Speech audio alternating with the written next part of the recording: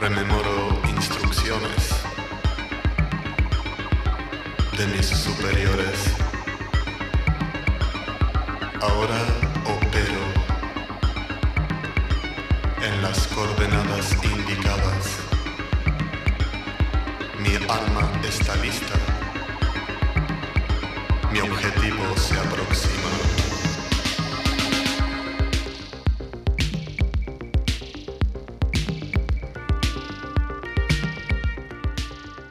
Hey guys, welcome to another episode of Songmas. My name is Richard Villegas. Y bueno, seguimos acá, queridos escuchas, con nuestra serie Argentina a full nitro. De momento estamos escuchando una canción de Carlos Cutaya que se llama Operativo. Esto es del compilado Síntesis Moderna, así que la vamos a terminar y ya volvemos con unos invitados muy, pero muy especiales.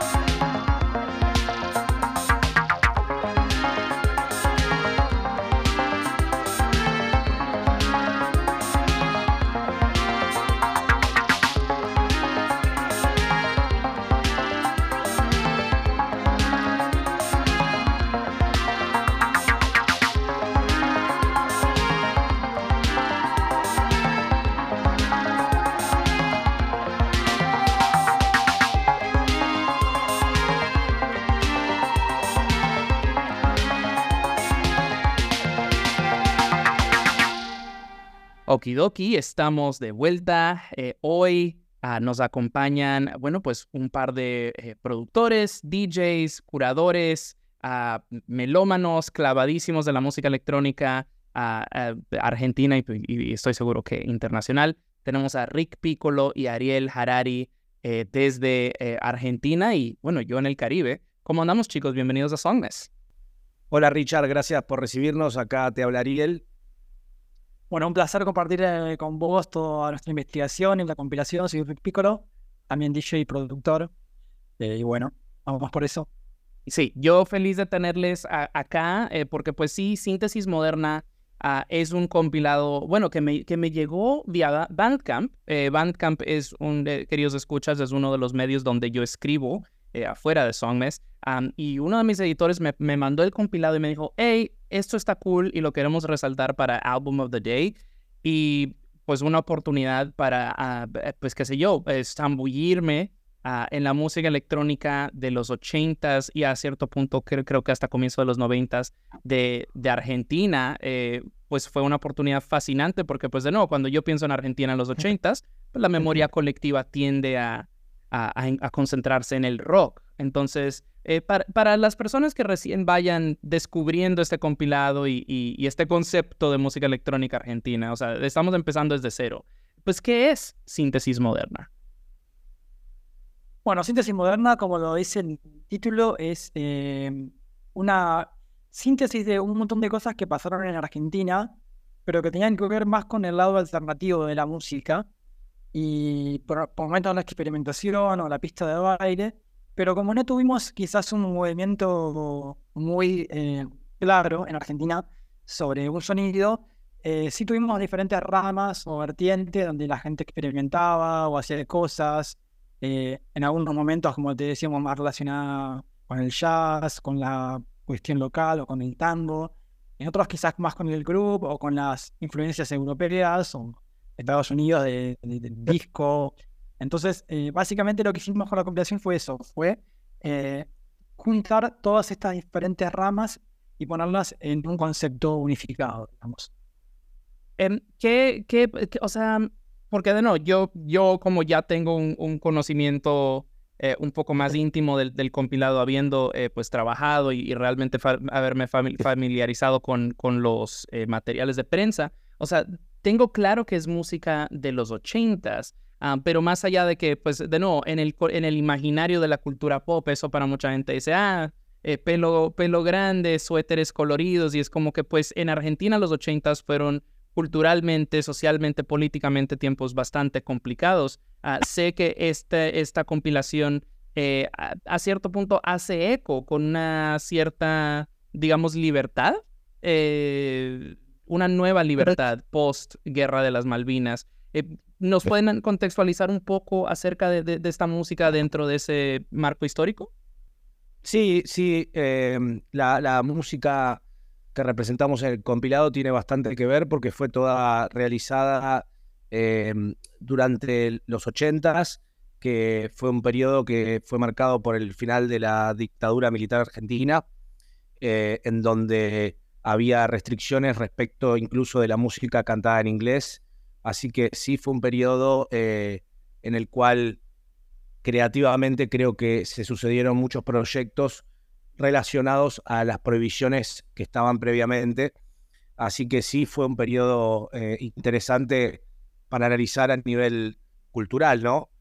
De hecho, incluso en el compilado hay varias canciones que, como Rick decía, tienen influencias de sonidos europeos e incluso cantadas en inglés. Claro. No, sí, imagino eso. De nuevo, a cierto punto hasta pudo ser visto como controversial, ¿no? O sea, de que pues, o sea, claro, pensar también que el periodo que abarcamos sería más que nada post-dictadura, lo cual ya era como una especie de tape acá donde, bueno, florecieron un montón de cosas por la democracia y por todo eso, y bueno, obviamente que eso en la compilación se ve y potenció un montón cosas, por ejemplo, como cantar en inglés música, cosas que quizás durante la dictadura hubiese sido una locura, quizás que alguien grabe algo en inglés o no sé, se metieron cosas interesantes, entraba música también argentina en esa época. Sí, o sea, me parece fascinante. De nuevo, no solamente porque, de nuevo, creo que culturalmente hay como imágenes muy particulares, o sea, de que, música electrónica, sí, el rave. Y es como que, pues no, o sea, todo esto viene de cosas que vinieron antes. Me pregunto un poco acerca de, qué sé yo, esos, o sea, ustedes creo que son demasiado jóvenes para haberlos vivido en persona, pero me pregunto acerca de esos hasta pre-80s, o sea, ¿cuándo, saben, tienen alguna idea de cuándo la música electrónica se empieza a manifestar en Argentina o algunos referentes medio como... Y, o sea, quizás en Argentina lo que pasó en los 70s mucho era que había muchísima influencia europea y sobre todo muy italiana, de los productores de música disco de los 70 de Italia.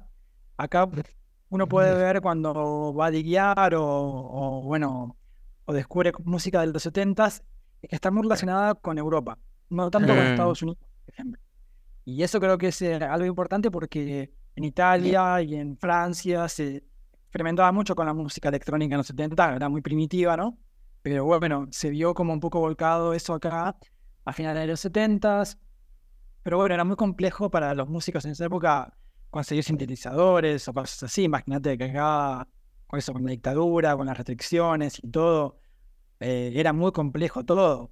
Y también, por ejemplo, en cuestión de los discos de vinilo se reciclaba el material para poder, porque no podía ingresar al país, entonces la calidad era bastante mala de los prensados. Hay un montón de cuestiones que influyeron que como que en los 80s eso se termina. Por ejemplo, Roberto Díaz, el músico que te comentaba Ariel, que fue uno de los que más participa en la compilación, que él hacía muchas cosas electrónicas y todo, recién pudo obtener un EMU, que era un sampler en los 80s, y con eso empezó a desarrollar un montón de cosas, ¿no? Como que era muy complejo en la cuestión en Argentina para las influencias, para obtener materiales, digamos. Sí, o sea, en México, por ejemplo, ustedes como tuvieron esto de la restricción de por el idioma, en México también a cierto punto hubo eso con el rock. El rock estaba legal y era ilegal y era reprimido y la. Entonces sí, como dices, las influencias provienen de muchos lugares distintos. O sea, esto tiene todo el sentido con esta herencia italiana que hay en Argentina, pues Claro, tiene sentido que pero creo conecte al que italo disco, ¿sabes? incluso si vos escuchás la compilación, o sea, salvo por ejemplo Delay, que es un poco más como un América. funky disco de Estados Unidos, Ujú. pero el resto, fíjate que la influencia es muy, muy europea. Yo te diría que un 70% de la compilación es muy, muy el sonido, sobre todo la parte más electrónica o la parte más de los sintes, digamos, cómo están Sí, sí. usados y Me gustaría hablar un poco acerca del tema con el que abrimos el show, que se llama Operativo. Esto es de Carlos Cutaya. De nuevo, cuando yo escribí de esta nota, no recuerdo específicamente la letra, pero había una narrativa y el hecho de que se llamara Operativo me daba full una impresión, pues de no, crear arte bajo, qué sé yo, en un país que está oprimido por el gobierno. Es que de hecho ese disco, digamos, el long play, que es ese track, Ujú. Orquesta. debe haber sido grabado en 82, 81, debe haber sido grabado Entonces durante full. Predator. O sea que fue publicado, creo que en el 83, 84, pero digamos, por lo que hablamos con el manager de Melero, que bueno, ese disco, si bien es de Carlos Cutaya, Daniel Melero, que fue un músico muy importante en Argentina, prácticamente es el 50% de ese disco. Lo que pasa es que no figura como muy importante Intérprete. ahí. En esa época no era tan conocido él, digamos, pero fue un poco el Brian Eno de Argentina, ¿no? Ya. Entonces, ese tema operativo, te das cuenta que es netamente Melero quien lo hizo, y de hecho es la voz de él. O sea, pero sí, narra como algo muy del microcentro de Buenos Aires, algo Ujú. muy local también en algún punto, aunque es un sonido muy internacional, pero a la vez es muy local, yo creo. Y eso al fin y al cabo pues es lo más importante. Es como, pues está bien que la herramienta venga de Europa, pero al fin y al cabo es una narrativa local que pues va a conectar con un público local. Me interesa, hagamos una transición musical. A continuación tenemos dos temas de los músicos del centro. Porque pues cuyo estábamos armando el playlist, algo que resaltaron es de que eso no solamente es de que, música electrónica, sino también son intersecciones con otros géneros musicales, de que hay mucha influencia también del jazz y del rock. Y si no me equivoco, los músicos del centro representan una de esas intersecciones. Correcto. ¿Qué nos pueden contar sobre los músicos del centro? Bueno, voy yo. Bueno, Músico del Centro es una banda, es muy interesante porque es una banda de Córdoba, que Córdoba es una provincia argentina, o sea, no, que está en el centro. Y está bueno porque le da al compilado una cuestión más como se dice, federal, así como más de todo el país, porque incluimos cosas de otros lugares, no solamente que fueron producidas en Buenos Aires. Y esa banda editó con el sello Melopea, que fue un sello muy importante en los 80s en Argentina, porque justamente Melopea estuvo trabajando mucho con sonidos locales, con el folclore, mezclando con experimentación. Fue un sello muy, muy importante para Argentina. Pero en Liderado el por caso, Vito Nevia. por Lito Nevia, que es un músico también muy conocido acá, Claro. pero creo que como músico dentro es eso, es una mezclaron, o tienen un híbrido de sonido que mezcló, que sintetiza mucho el sonido argentino de esa época, y a la vez, por ejemplo, en la canción Esquirlas está involucrado Fito Páez, que es una superestrella argentina, y lo cual buscamos, me parece, un poco en el compilado fue mostrar estos músicos que quizás son superestrellas en la Argentina, pero su lado B, digamos. Por ejemplo, si vos hablás con alguien que le encanta Fito Páez, probablemente no conozca eso que hizo o esta canción, y era la música del centro. Entonces, era un poco también la idea de rescatar este tipo de cosas. Eh, pero creo que sí, que a nivel sonoro es muy interesante y representa un poco ese lado del sonido argentino, quizás también con influencias de afuera también, yo creo. La primera canción que vamos a escuchar es Esquirlas, pero también va a ir back to back con Aire de Trópico. ¿Alguna anécdota que nos puedan compartir sobre esa canción? ¿Aire de trópicos? No, la verdad que no. Ok. Ya era de que esa también tendrá un secret guest star o algo así. O sea, Ok. hay anécdotas, pero algunas no se pueden contar. No, Ok. sí. No, lo que te podemos contar es que hubo muy buena recepción de parte de los artistas, sobre Ok. todo de Juan Carlos Ingaramo, que era el líder de la banda, y que vio con muy buenos ojos el hecho de que podamos revivir estas canciones de ese disco, incluso mismo del lado del sello Melopea, a quien aprovechamos para agradecer a todos ellos, porque fueron parte de la decisión de poder incorporarlos en el compilado, que bueno, dicho sea de paso, al ser un sello local más accesible, ¿no? Para poder conversar, eso permitió que las canciones fueran incorporadas, a diferencia de quizás algunos sellos más grandes que tienen otros lineamientos por ahí como empresa y no buscan participar de este tipo de proyectos que, si bien tuvo bastante alcance, por ahí no es algo mainstream, pero bueno, así que gracias a todos ellos por permitirnos incluir sus canciones. Pues genial. Pues queridos escuchas, eso es exactamente lo que vamos a escuchar ahora mismo. De nuevo, estos dos temas son de los músicos del centro. Primero sonará Esquirlas, después Aire de Trópicos. Y bueno, y ya regresamos con más de Síntesis Moderna.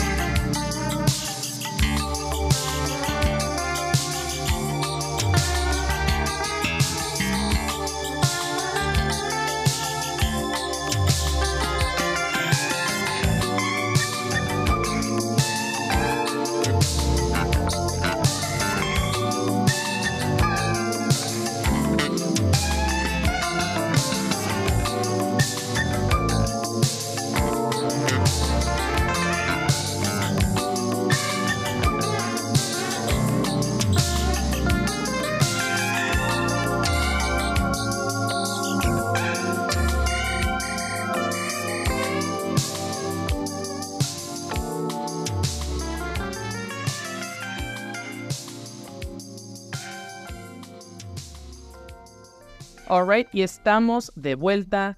Y bueno, queridos escuchas, seguimos acá con, de nuevo, con Ric Piccolo y Ariel Harari, hablando de síntesis moderna. Me interesa mucho saber, bueno, hablemos un poquito, primero que todo, individualmente de cada uno, antes de ya intersectar sobre pues este trabajo de curaduría y de investigación. Me interesa saber un poquito, pues un poco una mini biografía de cada uno. Tal vez podemos empezar con Ariel. De dónde eres, cómo te adentras a este sórdido mundo de la música. Bueno, debe ser hace hoy ya 13 años más o menos, 14 años atrás, en donde, nada, el simple amor por la música me lleva atrás de las bandejas y a compartir música como DJ. Y con los años a incorporar vinilos dentro de mis intereses para tener registro de la música que me gustaba. Y bueno, con los años naturalmente y con el resurgimiento también del vinilo, allá por el 2010, te diría, que explota nuevamente el formato. También salen a la luz muchas compilaciones en todo el mundo, algo que hasta el día de hoy se sigue haciendo, que es poder revivir canciones que en su momento no tuvieron trascendencia o que tuvieron baja tirada, bajas copias a nivel vinilo, que se han perdido y que hoy en día se reversionan, se utilizan de otra manera esas canciones por cómo se modificaron las audiencias, por cómo se modificó también el uso de la música en una pista de baile. Y bueno, mi interés por la Argentina y el sonido empieza hace muchos años también.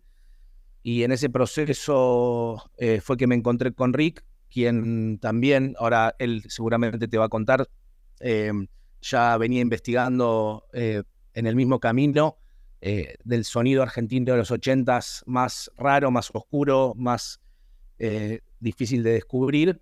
Y fue en ese entonces que surgió esta unión, que fue de hecho justo cuando empezaba la pandemia por COVID y estábamos en cuarentena en Buenos Aires. Y fue que entramos en contacto y que nos conocimos y que descubrimos que teníamos una misma búsqueda en relación a la música argentina. Y fue entonces que pusimos sobre la mesa, como decimos aquí, todo el material que habíamos buscado en relación a la Argentina y los distintos periodos. Y creo que la decisión de Síntesis Moderna, que lo termina editando Soundwave Records de Inglaterra, tiene que ver con que justamente hoy en día las audiencias buscan por ahí un sonido más de sintetizadores y más adaptable para que los DJs puedan poner, más DJ friendly, y ese sonido por ahí se encuentra más en los 80s, y es por eso que si bien teníamos bastante investigación hecha sobre otros periodos como los 70s, que hay un proyecto en nuestra cabeza también para realizar otra compilación en ese periodo, pero yo creo que Soundwave Records se interesó mucho por ese sonido y por ese periodo de la Argentina, y bueno, y aquí estamos. Pues sí, o sea, y como dices, esos 80s, o sea, si en los 70s llegaron las herramientas, en los 80s empieza a sintetizarse una identidad local, nacional. Antes de abundar ahí, Ric, te quiero ceder el micro un minutito para que nos cuentes también un poco de tu background, o sea, personal, pues ya sabrás tú cuánto quieras compartir, pero también esta llegada a la música. Dale. Bueno, mira, yo básicamente con la música siempre estuve muy chico, ya, digamos, aprendí a tocar instrumentos o empecé a hacer música ya no sé, desde que tenía 15 años, me acuerdo, encontré el sintetizador y empecé a experimentar, así que como que la música fue parte de mí siempre, y siempre más del lado por ahí de la producción, de producir música. Pero con el correr de los años, o sea, siempre fui muy como de investigar, de ver música más allá de lo que en el momento uno vive, puede encontrar fácilmente. Y como que cada vez fui más yendo hacia el pasado, por así decirlo. Y bueno, eso me llevó a guiar en discos, como igual que Ariel, o sea, como uno empieza a investigar, quiere saber más, quiere ir más allá de lo que hay en internet, en lo que fue reeditado. Y Y bueno, hasta que creo que a mí un poco me hizo clic como más la música disco, la música de los 70s. Me cambió un poco la forma de... O sea, me hizo clic en el sentido de que me pareció como una música, como el origen de todo lo que es la pista de baile o todo lo que es la música de los productores de hoy en día, ¿no? La música que hacemos. Entonces, de ahí en más siempre estuve como, por decirlo, con dos proyectos, que fue por un lado trabajar con música original, con produciendo música original, música de ahora, con influencias de, por supuesto, de otras épocas, de música disco, de música disco o cosas por el estilo, y también por otro lado haciendo edits o tocando como DJ, o bueno, más por el lado de los rare groups. Entonces, como que creo que esa es una buena definición para mi carrera musical. Bueno, hasta Claro. el momento nos encontramos con Ari, que nos conocimos por la música, de hecho, y bueno, surgió este proyecto que, bueno, la verdad que estuvo buenísimo. Pues entonces Ariel menciona de que de no, te conoció, tú ya traías esta investigación. Entonces me gustaría un poco ahondar en cómo gesta, cómo nace la idea de este compilado. ¿En qué momento dicen, sabes qué, esto hay que hacerlo? ¿De dónde? En realidad eso fue una idea claro, fue una idea o sea, Ariel, él tuvo la idea, porque como decía él, yo al principio venía mucho investigando los años 70 en Argentina, porque como de antes, no sé, como hace 10 o 12 años atrás, yo me empecé a obsesionar un poco con la música disco, gracias a un amigo que también era así muy fanático, sobre todo con el cosmic disco o con el obscure, ¿no? Como la parte más alternativa, más rara de la música disco.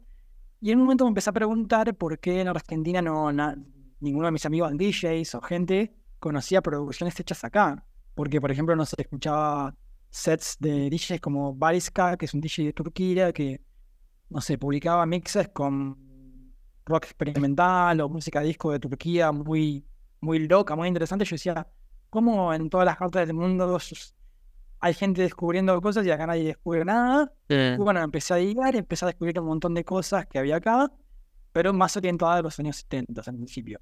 Entonces, esa es la investigación que hice, Ariel, que yo hice mucho al principio, lo cual descubrí un montón de música, hice mixes, hice reworks, los edité mucho con sellos europeos. Bueno, empecé a mover mucho con ese tema, pero siempre tuve como una cosa digamos, no sé cómo decirlo, pero con respecto a hacer una compilación, siempre pensando en el tema de las licencias, de todo el tema legal, me estresaba un poco la idea. Pero bueno, y cuando Ariel nos conocemos y él me contó que la amistad con esa idea como un paralelo, de hacer una compilación, ellos empezamos a compartir así material, y bueno, fue como un impulso buenísimo porque entre los dos pudimos como llevarlo adelante, básicamente. Porque también hay un tema con la compilación que fue el tema de buscar las licencias y sacar a los músicos y todo eso, que fue un laburo de prácticamente 2 años que llevó. Sí, o sea, imagino, ese siempre, de nuevo, ese es el coso con los compilados, siempre, porque de nuevo, más allá de que si fuera el compilado de un solo artista, por ejemplo, anoté hasta preparándome para la entrevista a Polibio Mayorga, que pues de nuevo, que él es un referente de la música electrónica, aunque parte desde la cumbia en Ecuador, pero igual recuerdo que para su compilado él dio el sí y ya chao. Pero ustedes tuvieron que perseguir a, pues, qué sé yo, lo más seguro más de 20 músicos. No, claro, hubo algunos que, bueno, los que estaban muertos, otros que, claro, no sé, tuvimos que hablar con parientes, otros que, bueno, nos decían que sí de una y estaba todo bien. Pero bueno, fue un trabajo arduo y como te decía Ari, también tuvimos muchos problemas con los sellos grandes, porque también había algunas ideas de incluir canciones de artistas que eran quizás más under o no tan under, pero por ahí están editados con un sello más multinacional, digamos. Y bueno, al final la compilación quedó más que nada focalizada a los sellos más chicos, más locales, digamos. Genial. Estamos a punto de hacer una transición musical. Me gustaría sonar Adalberto Sebasco. Tenemos un tema que se llama Reencuentros número 2. Y me gustaría que me cuenten un poquito acerca de ese tema que, si no me equivoco, intersecta más con el jazz. Creo. Bueno, es una pieza, te diría, que representa también un sonido muy local que si bien es jazz, tiene una fusión con tango y con un sonido propio de Argentina. La verdad que es maravillosa la canción. Además tiene un golpe como si fuera una máquina de ritmo que hace que el tema tenga un flow que va para adelante y que incluso se siente como de baile en algún sentido, pero no pierde esa esencia yacera. Y bueno, es un poco eso. Adalberto Sebasco participó con muchos grandes artistas de Argentina en distintos proyectos. Este disco en particular que hizo se llama Pájaros Eléctricos y es también una experimentación de jazz fusión que es increíble y que se hizo también en el 85 más o menos, si mal no recuerdo. Así que vamos por ella. Hermoso. Pues anyway, exactamente eso es lo que vamos a sonar. Adalberto Sebasco, la canción es el tema, la pieza, es Reencuentro número 2. Así que la vamos a escuchar y ya volvemos con más de Síntesis Moderna.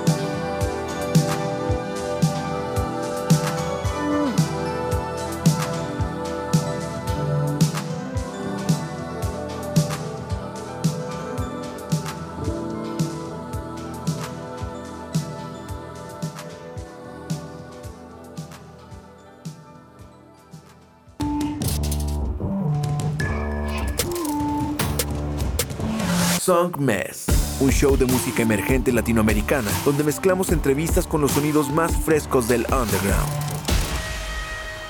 Su anfitrión, Richard Villegas, es un periodista musical contribuyendo a publicaciones como Remezcla, Rolling Stone y Bandcamp. Y con Song Mess, las conversaciones toman un giro más casual y personal, revelando el mundo interior de cada invitado. Song Mess está disponible en todas las plataformas digitales. Escúchalo martes 9 p.m. y jueves 9 a.m. por Nova Hits Radio.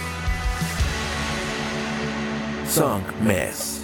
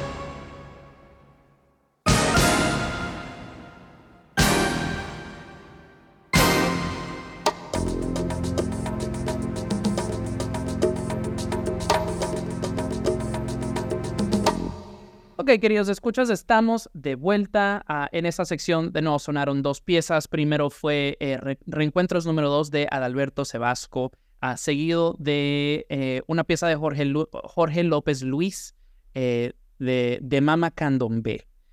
Esta me interesaba dejarla pues para esta última seccioncita porque pues me gustaría hablar un poco de estas influencias. De nuevo, como estábamos hablando de esta influencia europea, pues el candombe pues trae para mí trae esta influencia pues de nuevo afro, brasilera, muy platense, se oye también mucho en Uruguay y de nuevo me interesa hablar sobre Argentina un poco como esta intersección internacional de sonidos, en este caso enfocándonos a la electrónica, pero de nuevo, obviamente para que me cuenten de esta pieza, pero dentro de este marco de Argentina, de Buenos Aires como pues de nuevo, qué sé yo, como un aeropuerto de sonidos internacionales.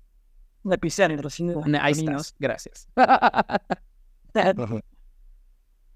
Sí, yo creo Bueno, que es bueno, dale varias. No, sobre Jorge López Ruiz, yo creo que es uno de los máximos exponentes, ya fallecido él. Nosotros hemos licenciado esta canción con sus hijos, con Cecilia. Él fue uno de los máximos exponentes del jazz en Argentina.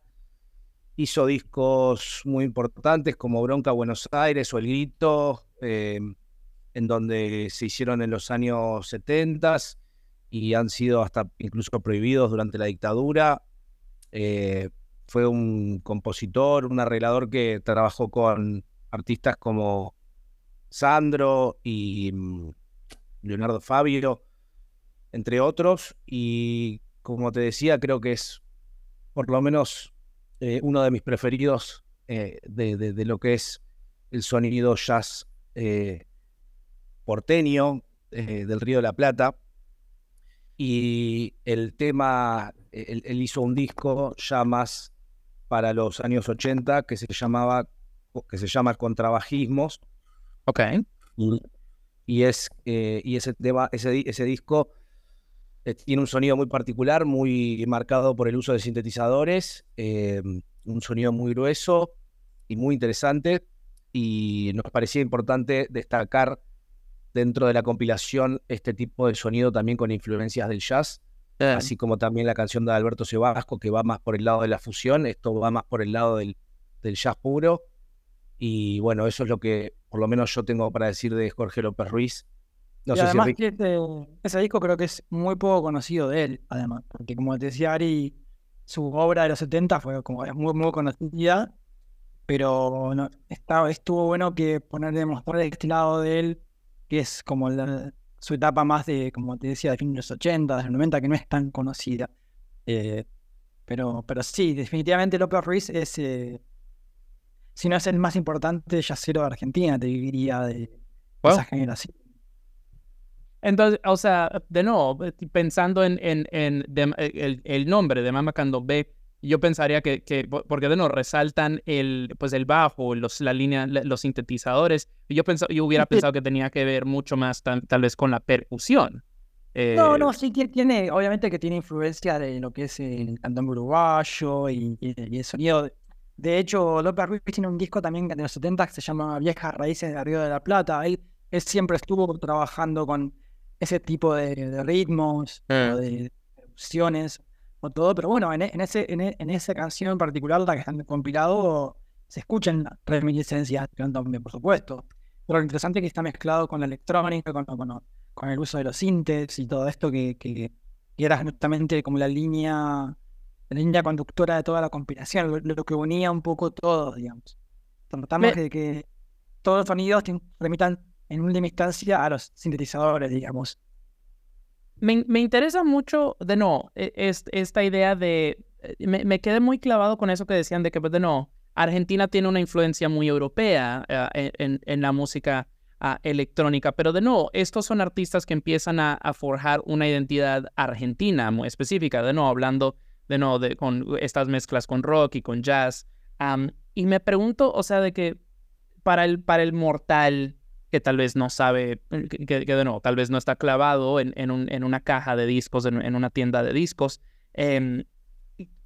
de nuevo, todos estos artistas son influyentes. Han influido en movimientos o tal vez otros artistas, de nuevo, más adelante, como estos artistas son referentes para artistas que vinieron después. Estoy tratando de crear una línea de tiempo o una cronología. Es una buena pregunta esa, porque, como te digo, yo creo que como que eso, como que no fue un movimiento único en esa época, sino que hubo varias cosas, pero en general no sé si realmente hubo una influencia en la actualidad de todos estos músicos, estos productores, digamos. O sea, pienso de que esto generó un clics modernos, o sea, sé que no, porque Charlie está en Nueva York, o lo que sea, pero estoy tratando de crear una correlación así. No, de hecho yo creo que un poco la idea de la compilación es esto, es revalorizar toda esta música, que quizás ahora las nuevas generaciones de músicos, obviamente en Argentina la gente, ¿sabes? Piazzolla es una influencia muy grande, o bueno, el rock de los 70, de los 80, todo eso está como muy explorado y ya muy conocido y es una influencia, sin duda. Pero bueno, justamente nuestra idea fue mostrar todo esto, que quizás como no tuvo una unidad de movimiento grande, no se conoce tanto hoy en día. Pero bueno, muchas personas más jóvenes, sobre todo, bueno, de DJs, también músicos, que yo he hablado, que han comprado la compilación o que escucharon la compilación y que realmente están asombrados con todo este tipo de cosas que había en esa época. Y creo que es un poco la idea de la compilación, porque no hay una evidencia muy clara de eso, me parece, hoy en día en Argentina. La música bailable me parece que también qué sé yo, un elemento clave, no solamente bailable, porque pues de nuevo, como bien hemos dicho, pues esta compilación trae diferentes matices bastante experimentales también, pero muchas veces este tipo de música, de nuevo, parte del ADN es los espacios en los que se gesta y en los que se baila. Y me pregunto si hay algún contexto de vida nocturna. Pues de nuevo, al comienzo del show hablé de que pues esto a cierto punto refleja la libertad post-dictadura, pero me pregunto si esta música tenía que ver tal vez con qué sé yo, boliches como un espacio, qué sé yo, de transgresor o de resistencia colectiva o algo así, o si era nomás gozo y fiesta y arte. Sí, o sea, no creo que haya, como decía vos, un epicentro de un lugar donde se gestó, como podríamos decir, no sé, te doy un ejemplo como Rimini, para Italo Disco, por ejemplo. No sé si acá hubo algo así, digamos. Sí hubo, por ejemplo, lugares donde, por ejemplo, en el Gran Buenos Aires, había sectores donde se escuchaba más un tipo de música que otra, y quizás sonaba esta música mezclada con cosas de otros países, digamos. Pero repito, no hubo como un movimiento sólido de todas estas cosas que incluimos. Eran cosas desperdigadas que bueno, quedaron ahí justamente. Por eso hay que rescatarlos, me parece. Claro. Pero bueno, en Argentina el rock fue muy importante. El rock de los 80s y Claro. bueno, en Latinoamérica, ¿no? Fue muy, muy importante. Y eso creo que se chupó todas las otras expresiones, digamos.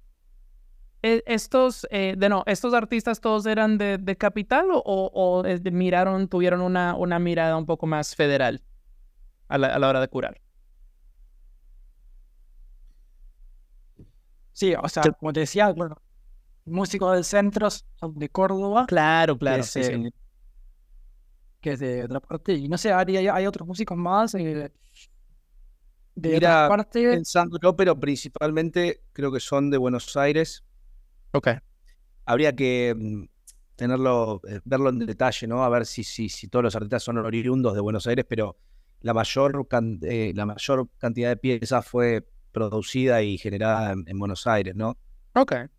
Sí, o sea, todo eso son detallitos como que siento que ayudan a caracterizar el dónde y el cómo. Sí, Y porque bueno, Argentina, sobre todo, digamos, sigue siendo hoy en día, ¿no? Está todo muy centralizado claro. y en esa época básicamente, artísticamente, todos a Buenos Aires. Digamos. Sí, Pero definitivamente. bueno, Por me favor. gustó ese contraste de esta banda que tuvimos, Músicos del Centro, que es de Córdoba, le da como, bueno, una cosa más federal, por eso te decía. Estamos llegando al final del show y de nuevo muchas gracias chicos por de nuevo encontrar el ratito para conversar conmigo. Me gustaría, antes ya de despedirme y demás, primero que todo, recursos adicionales. O sea, estoy seguro que algún melómano va a escuchar esto y se va a enloquecer. Y obviamente van a ir a Bandcamp y a comprarlo y a darle el dinero a artistas independientes, queridos escuchas. Pero pues, para los que se quieran seguir informando y nutriendo, ¿qué recomiendan? ¿Documentales, archivos, sellos en particular que puedan seguir, canales de YouTube? ¿Dónde se pueden seguir instruyendo? Qué pregunta. Ese es un trabajo de diario, es un trabajo diario, en las días, diría yo.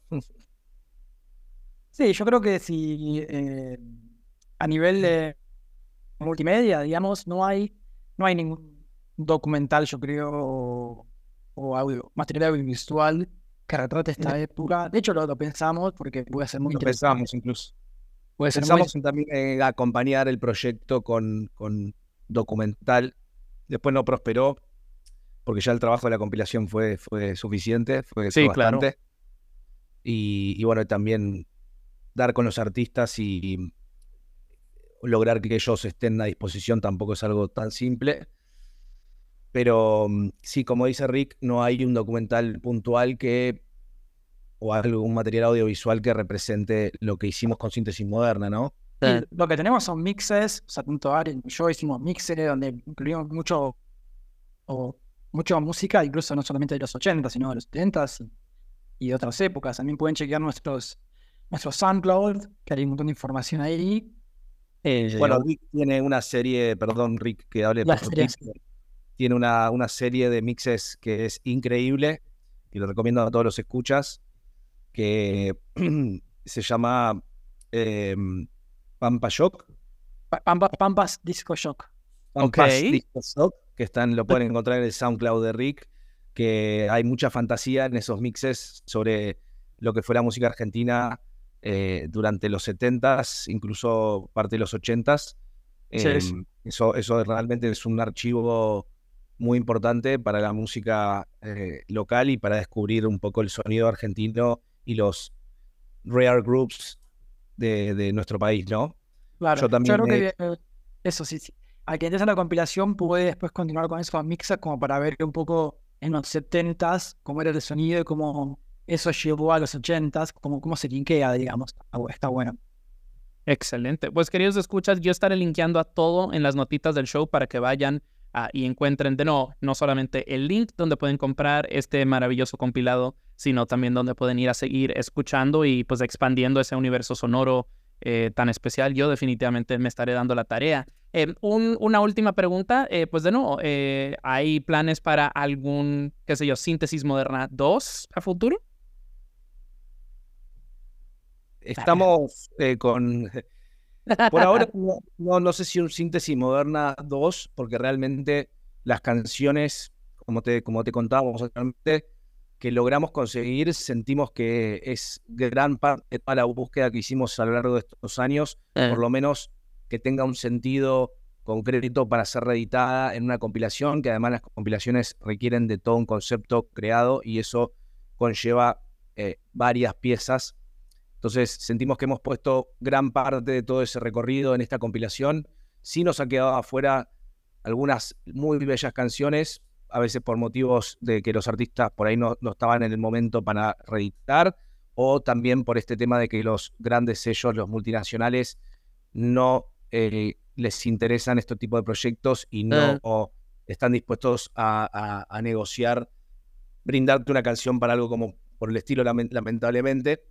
Pero sí estamos con una idea que es todavía un poco prematura, pero estamos con un muy buen material sobre el periodo de los 70s que estamos tratando de darle forma para poder hacer un nuevo proyecto sobre música argentina. Así que eso es lo que te podemos contar como una primicia de lo que se vendrá eventualmente. Y aparte implementaría muy bien el síntesis moderno, ¿no? Como tener una compilación así, más orientada a los 70s, Claro. sería perfecto. Bueno, queridos escuchas, ya saben, estén atentos. De nuevo, este gran compilado se llama Síntesis Moderna. Estoy seguro que pues hay varias tiendas de discos que lo tienen. Recuerdo que Fauna en Ciudad de México lo cargaba y estaba con el amigo Grant de ZZK cuando compró su copia ahí. Y bueno, pues es una piecita esencial para su colección, queridos escuchas, pero también está disponible en Bandcamp. Chicos, me encantaría que le comenten a nuestros escuchas donde tal vez los pueden seguir en redes sociales. No sé si haya una web donde puedan ir y seguir, estar al pendientes, bla, bla, bla. Igual todo lo voy a linkear, pero pues aprovechen y menciónenlo. Adelante, Rick. Perdón, otra vez. Y No, pues, ¿en dónde los pueden encontrar? No, nos pueden seguir en nuestros SoundClouds, que es quizás en donde más podemos volcar nuestros mixes e ideas musicales. Y los SoundCloud. Sí, a mí me encuentran como Harari o Harari Music en el sitio, y mi Instagram es Ari Harari. Y Rick. Bueno, mire, mi SoundCloud es, Ric Piccolo, como mi nombre, con R-I-C, no R-I-C-K. Y mi Instagram es lo mismo, así que creo que sí, SoundCloud es la mejor forma digamos, de estar al día. Y arrastrar lo que hacemos, porque básicamente más Instagram también, obviamente, pero mejor SoundCloud. Genial. Bueno, chicos, de nuevo, muchas gracias por el rato. Queridos escuchas, yo aprovecho para recordarles que yo soy Richard Villegas y que esto es Songmes. Obviamente mis invitados son Ariel Harari y Ric Piccolo. El compilado es Síntesis Moderna y esto es Songmes, y pues pueden escucharnos en todas las plataformas digitales pues que usen y que escuchen. Nos queda una última canción, un último tema debería decir, y se llama Mueve tu cuerpo, y esto es de Gaita. ¿Qué nos pueden contar acerca de esta pieza? Bueno, Gaita se llama Ramón y es un músico que incluso hace poquito hemos estado con él, y que él trabajaba en el staff fijo del Teatro Colón, acá de Buenos Aires, que es el teatro más importante que tenemos en la ciudad. Él estaba como en toda la parte de actores y de representantes del escenario, y en ese periodo, mientras él estaba trabajando en el teatro, generó este disco que se llama Tecno Baila Baila, si no me equivoco. Y bueno, y esta pieza que hizo, que es muy interesante porque tiene una bastante larga duración y tiene mucho groove y mucha psicodelia al mismo tiempo, y todo el tiempo él está cantando, invitando a la gente al boliche, al baile, y termina siendo algo bastante divertido y lindo de escuchar. Y bueno, creo que todo este compilado, queridos escuchas, es una invitación a la pista de baile. De nuevo, se llama Síntesis Moderna. Mis invitados son Ariel Harari, Ric Piccolo. De nuevo, esta canción se llama Mueve tu cuerpo, es de Gaita. Y pues con eso nos vamos a despedir. Muchísimas gracias por escuchar y nos escuchamos en la próxima. ¡Chao!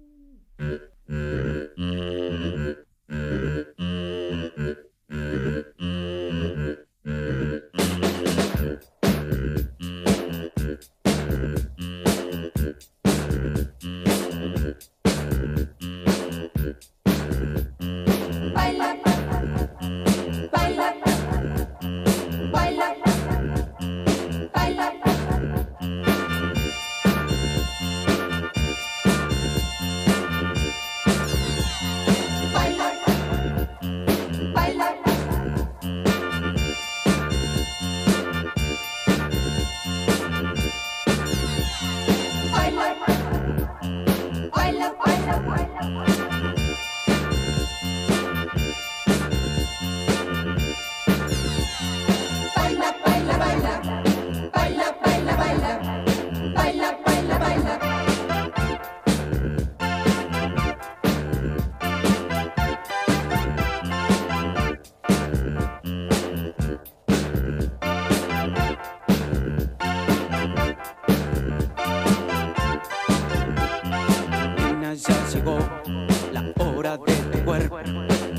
Vamos al boliche a mover tu cuerpo. Nena, ya llegó la hora de tu cuerpo. Vamos al boliche a mover tu cuerpo. Baila, baila, baila. Nena, ya llegó la hora de tu cuerpo. Vamos al boliche a mover tu cuerpo. Nena, ya llegó la hora de tu cuerpo. Vamos al boliche a mover tu cuerpo.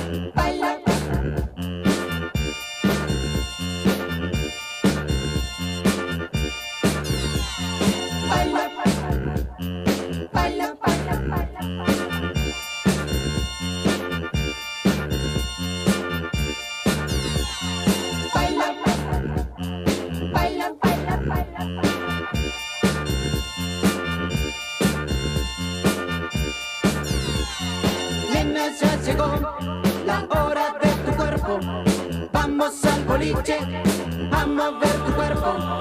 Nena, ya llegó la hora de tu cuerpo. Vamos al boliche, baila, baila, baila. Nena, ya llegó la hora de tu cuerpo. Vamos al boliche a mover tu cuerpo.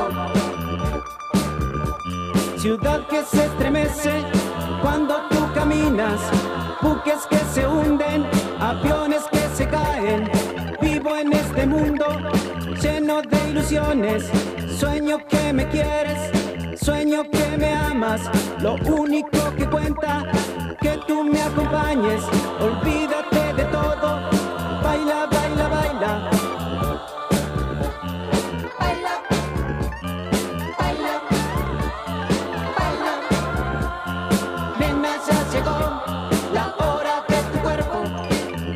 Al boliche a mover tu cuerpo. Nena, ya llegó la hora de tu cuerpo. Vamos al boliche a mover tu cuerpo. Baila,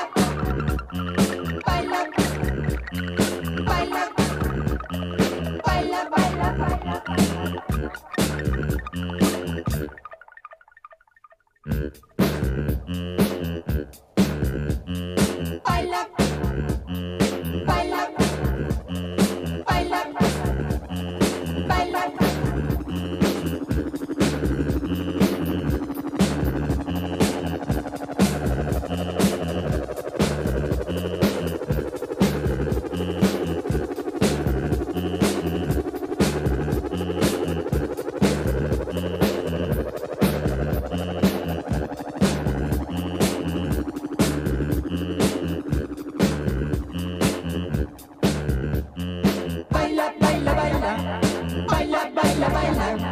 Baila, baila, baila, baila.